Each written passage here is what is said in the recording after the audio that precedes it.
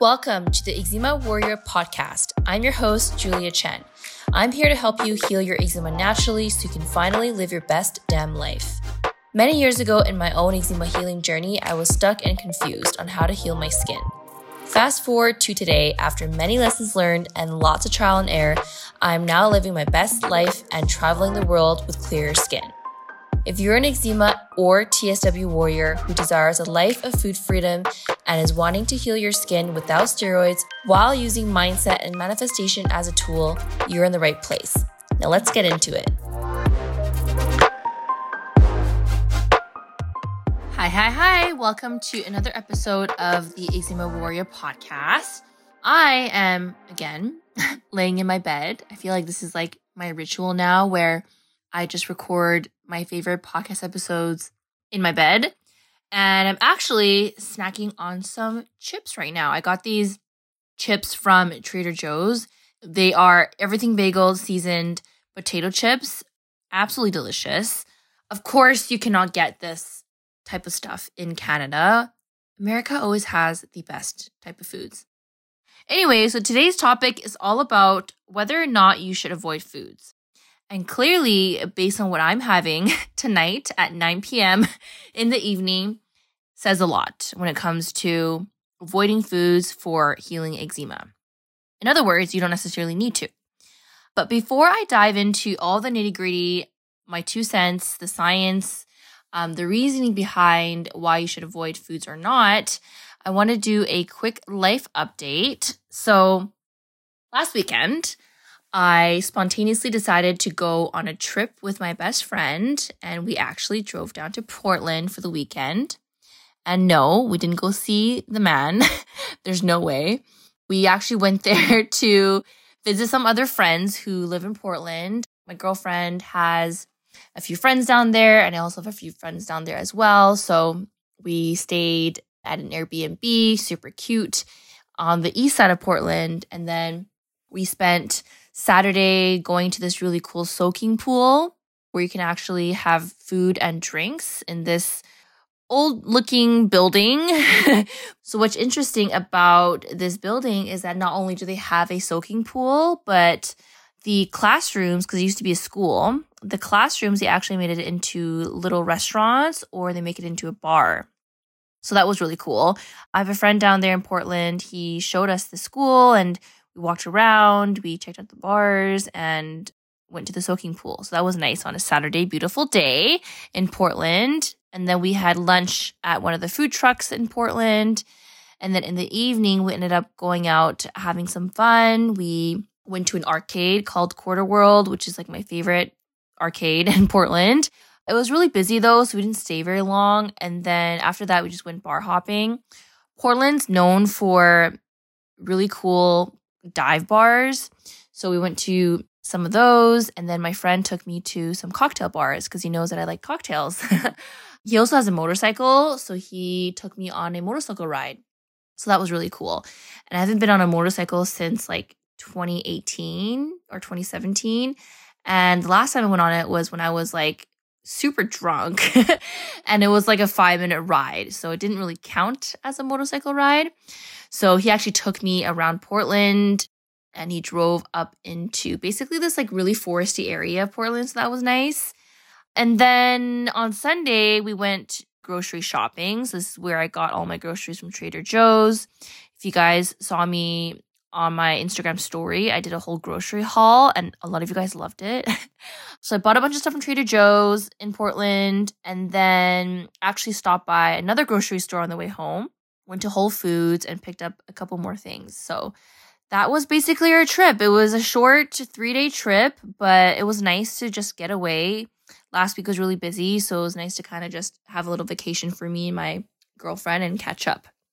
So yeah, that's basically pretty much a life update in terms of what's been going on over the past week. And then this weekend, not much going on except my girlfriends want to do a girls' night. So we're going to have some dinner, go for drinks, and then maybe go dancing. We haven't really decided yet, but it's not going to be too crazy of a weekend because last weekend I definitely did not sleep as much as I wanted to sleep.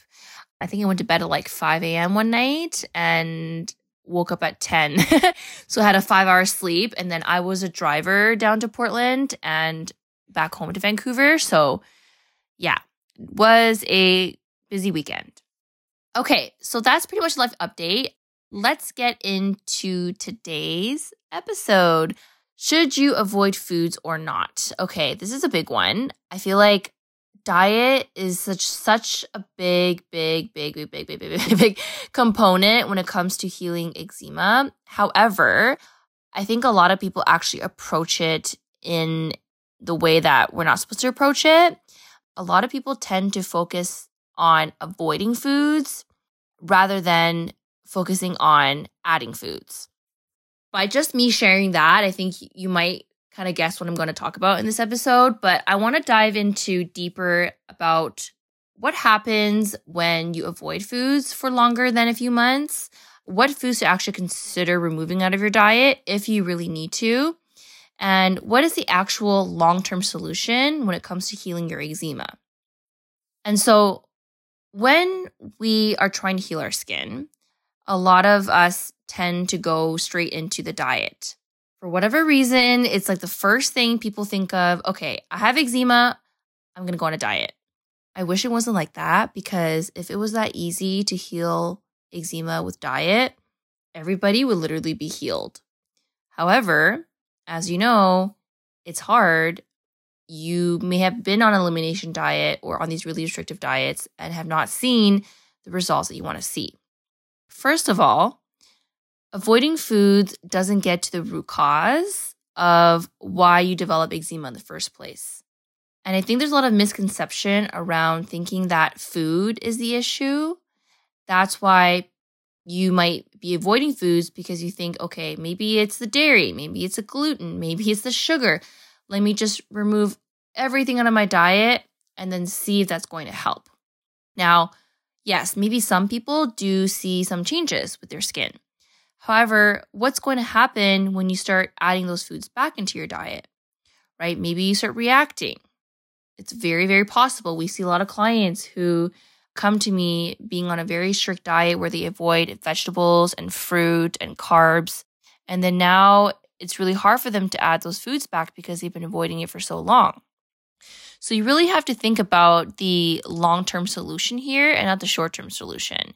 Because again, it doesn't get to the root cause. And do you really want to live a life where you cannot eat anything, right? You want a long-term solution for healing your eczema where you can live a life of food freedom. I know you want to eat the cake. I know you want to eat the gluten. I know you want to eat the chips, just like literally how I am right now, without having any food anxiety.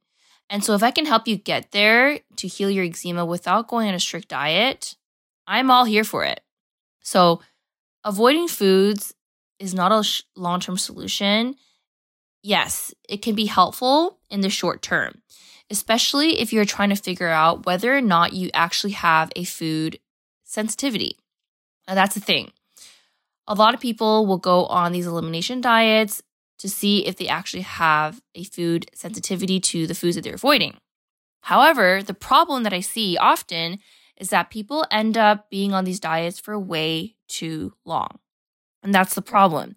The longer that you are avoiding foods, the higher chance of you actually developing allergies to these foods. I went to the Eczema Expo last year in Seattle, and one of the allergists, she was stressing about this point, about how when you are trying to figure out if you have an allergy to a food and you avoid it for longer than 3 months, there's a higher chance of developing actual allergies to these foods.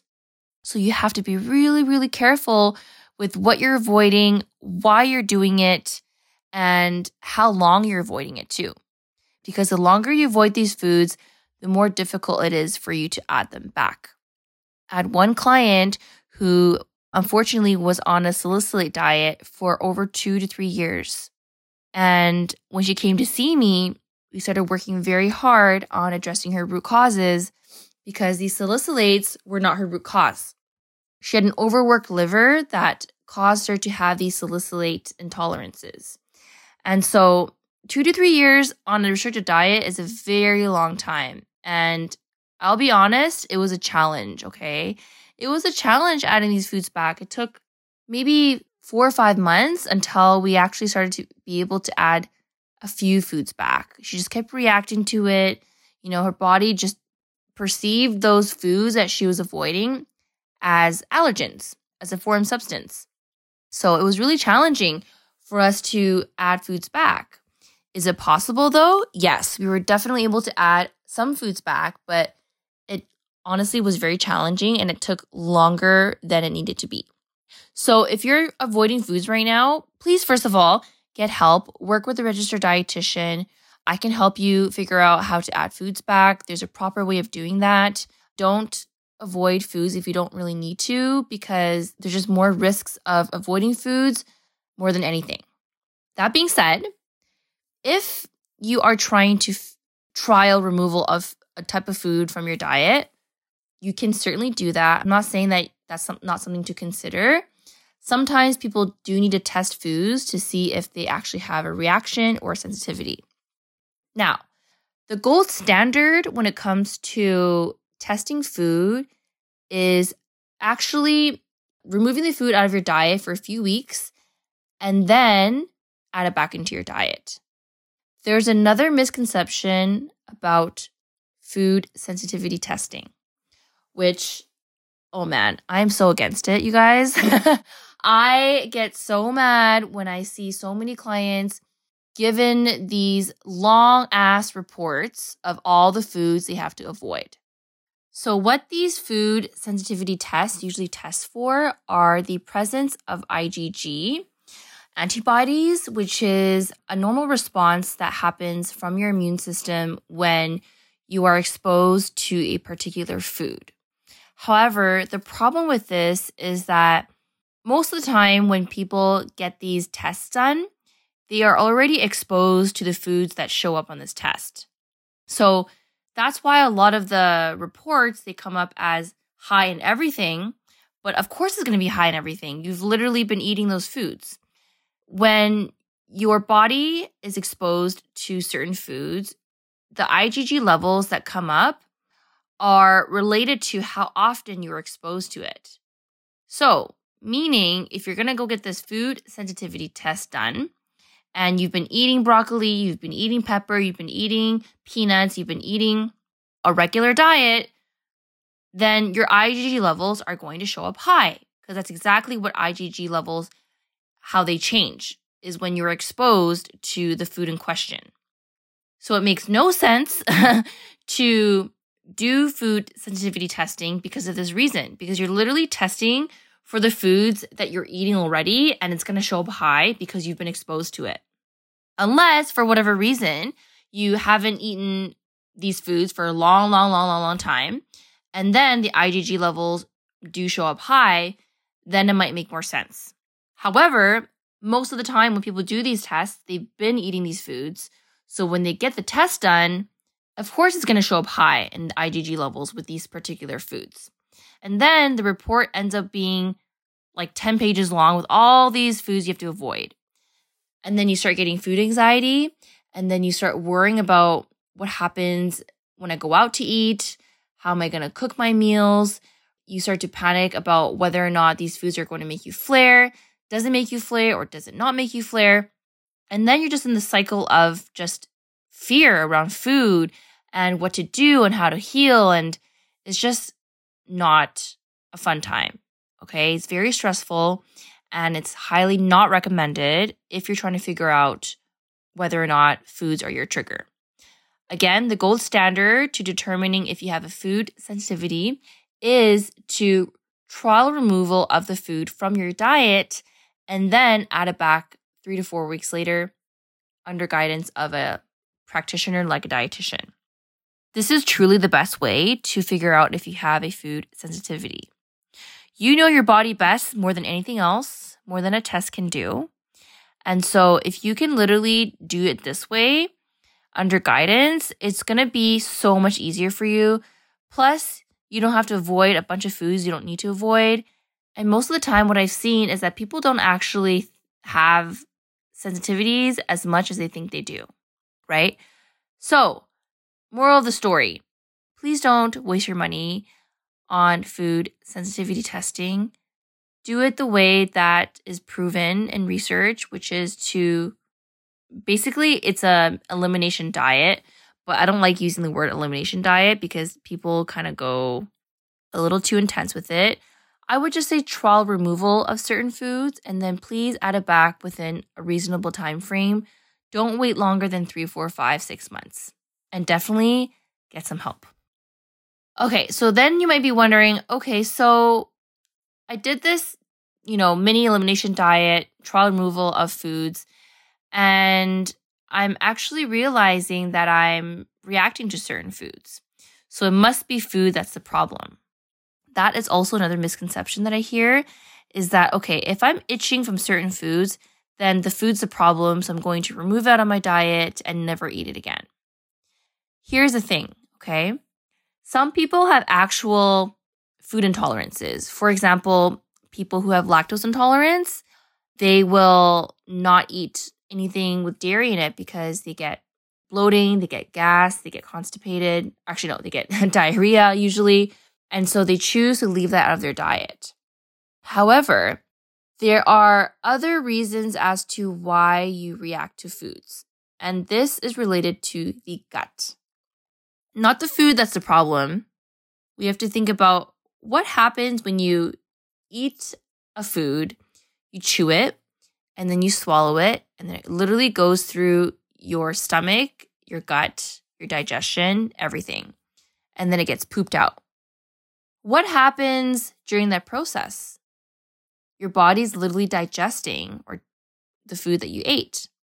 So if your body is not able to digest properly or metabolize the food or break down the food, then yes, there's a possibility of you reacting to the food that you ate. Here's the thing, okay? Your gut microbiome plays a huge, huge role when it comes to food sensitivities, believe it or not. The more diverse your gut microbiome is, the more that it protects you from developing food sensitivities. What the gut microbiome does, a million things, first of all, but it actually helps to metabolize compounds from food. Now think about it. If your microbiome, if your gut health isn't optimal, then it's going to struggle a lot with breaking down food. It's going to struggle a lot with metabolizing compounds from the food. So if that happens, then you've got these food particles that are just floating around and they're going to leak into the bloodstream through the gut lining, because let's say your gut lining is damaged, and cause eczema, but also you may develop food sensitivities to those foods in question. Not only this, when you have low microbial diversity, meaning you have more of the bad bacteria versus the good bacteria, and you have dysbiosis going on, whether it's bacterial or candida, for example, this also can cause food sensitivities as well. So then you want to think about, okay, so it really isn't the food that's the problem. It's how my digestion and how my gut microbiome is. And if you can heal your gut and work on your digestion, then you're able to heal some of the food sensitivities that you might be experiencing. So that's something to keep in mind of, that I don't want you guys to start fearing food and thinking that food is a problem when it comes to your skin. I would say that 95% of my clients don't actually have problems with food. They think they have a problem with food, so then they avoid it for too long, and then it actually becomes a problem. Figure out what your root causes are. Is it the gut? Is it the liver? Is it something else? Because that is really going to help you figure out what to do moving forward. Just jumping into a diet is not the solution that you want to go for, because there's more cons than pros to it. And again, you don't want to end up developing allergies to foods from avoiding them for too long. Okay, so the answer to today's episode about whether or not you should avoid foods for eczema, clearly it is a no. However, obviously there are some foods that do impact our health we have to be mindful of, okay? The sugar, The gluten, there's a lot of research behind what gluten does to the gut. I'll save that for a different episode. Anything deep fried, anything too processed, we know those are the ones that can definitely impact our skin. However, if you're avoiding random foods like vegetables and fruit and all the foods that have a lot of nutrients in them, then I really invite you to think about what is the reasoning why you're doing this? Does it make sense? And is there a better solution that is long-term? I also have to mention too is that we have to be realistic when it comes to our diet. Nobody's diet is perfect. There are going to be times where you want to eat chips, just like how I am right now at 9 o'clock at night. And there are going to be times when you want to have a burger, you want to have a slice of pizza, you want to have some fries. And that's totally okay. You really have to think about the grand scheme of things when it comes to your diet. If you are generally a pretty healthy person, 80% of the time, and you cook your meals, you're conscious of what you eat, you focus on the whole foods, then there is nothing wrong with having a processed meal once in a while. Like 80% of the time you're eating well, that 20% is really not going to make an impact on your healing. And that's something I always tell my clients is that think about the grand scheme of things, okay? If you are literally good for the most part, having that one meal is going to be fine. Nothing is going to be wrong. I literally eat chips every night sometimes, and I don't worry about it because I know that 90% of the time I'm, focused on my whole foods and I focus on getting nutrients in my diet. So I'm not going to freak out about a bowl of potato chips or something deep fried the night before. So I want to be realistic here because the more that we are realistic, the less stressed out we're going to be feeling about our diet. The moment that you feel stressed about your diet is when you should probably not be on a diet. And this is why I'm more about adding foods into your diet rather than avoiding foods when it's not necessary. I hope this episode gave you insight as to what to do moving forward with your diet. Hopefully, you're able to eventually come off of a restrictive diet if this is something that you're stuck with. This is honestly my wheelhouse. I help my clients with their diet. I help my clients with their nutrition. I've helped a lot of clients actually come off of restrictive dieting. And I will say 99% of my clients are now eating more of a whole foods diet without any unnecessary food restrictions. And their skin is healing faster because we were able to figure out their root causes without needing to avoid any unnecessary foods. If you need help with this, please don't hesitate to reach out. We do this inside my Clear Eczema program as well as my one-on-one coaching. And of course, we also focus on other factors that matter too, as well as, for example, finding your root causes, supplements, mindset is a big component, tools for managing stress, skincare, all the things you need to know on how to heal your eczema without you having to waste your time figuring it out on your own. We do this inside the program. We're taking new clients right now inside Clear Eczema, so you can apply at the show notes below. Now, before I let you go, if you guys can please leave me a review. This is really going to help the podcast grow. It is really dependent on reviews and obviously listeners. Even if you just literally leave like 5 words and a rating, that is going to be really helpful. And you also get a free visualization if you leave a review on Apple iTunes. All right, I hope you found today's episode helpful. If you have any questions, feel free to reach out to me on Instagram, and I will see you guys in the next episode. Thanks for tuning in to today's episode. Now, before I let you go, I want to let you know I have this amazing free eczema visualization meditation. This visualization has helped me so much in my healing. It has helped me manifest skin healing faster than I ever imagined. My clients and I use it. We use it all the time in our group coaching calls. And it's honestly the best tool to use when it comes to healing. Now, if you want this visualization, all you have to do is leave us a review and give us a rating. Take a screenshot of this podcast and your review. Send it to our email at hello@juliachen.com. And you will receive this amazing free visualization. Trust me, you're not going to want to miss out on this one. This visualization has literally changed my life. My clients and I do this every night before bed or even first thing in the morning, and it helps them heal flares faster. Okay, look forward to hearing your review, and we will see you soon.